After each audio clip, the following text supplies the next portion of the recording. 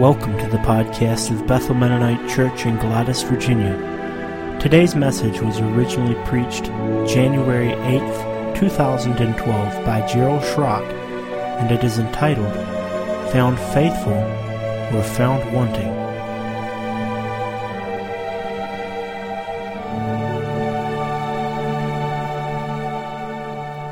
My spirit absolute sway. That I believe is the essence of Christianity. Just really asking the Lord and giving the Lord absolute sway or our own spirit, our own way.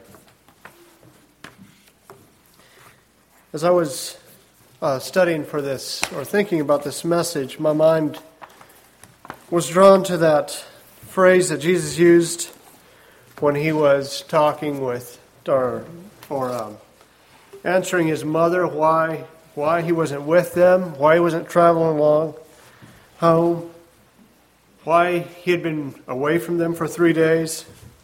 And he just simply told them unapologetically, straight, and yet I don't think with any belligerence at all.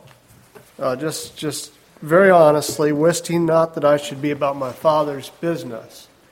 Didn't he know that I would need to be about my Father's business? And as I thought about that, I thought, that's really what our answer should be to society, to our friends, to our families, to ourselves as we face the things that we face. Don't you know that we're about our Father's business? That's what we should be doing as we face the decisions we have to make. Letting ourselves know, is this my Father's business or isn't it? I was thinking this morning as Brother Leon shared about us being missionaries here. In the last week or couple of weeks, I've had the opportunity to work with some very rough individuals who have, one is facing prison time here soon. One was talking about his prison experience, having spent 5 years there. And I had to think, these men are very lost, and they seem to be that way.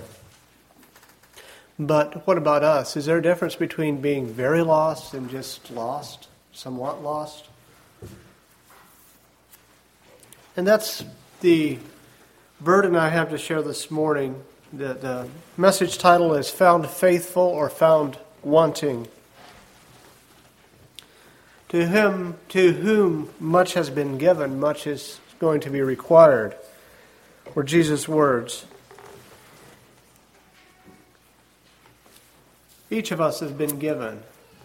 How much will God require of us? And when He does require that of us, will we be found faithful? Matthew 25 is the message text. You can open your Bibles to that. Matthew 25 and reading verse 13 through 33. Maybe I'll ask that those who can, stand for the reading of the Word.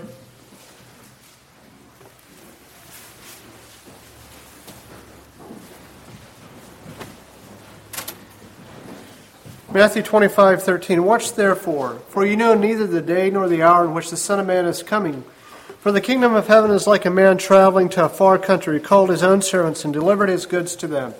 And to one he gave 5 talents, to another one 2, and to another one 1, to each according to his own ability. Immediately he went on a journey. So the master went on his journey. Then he who had received the 5 talents went and traded with them and made another 5 talents. And we have the faithful servant. And likewise he who had received 2 gained 2 more also, another faithful servant.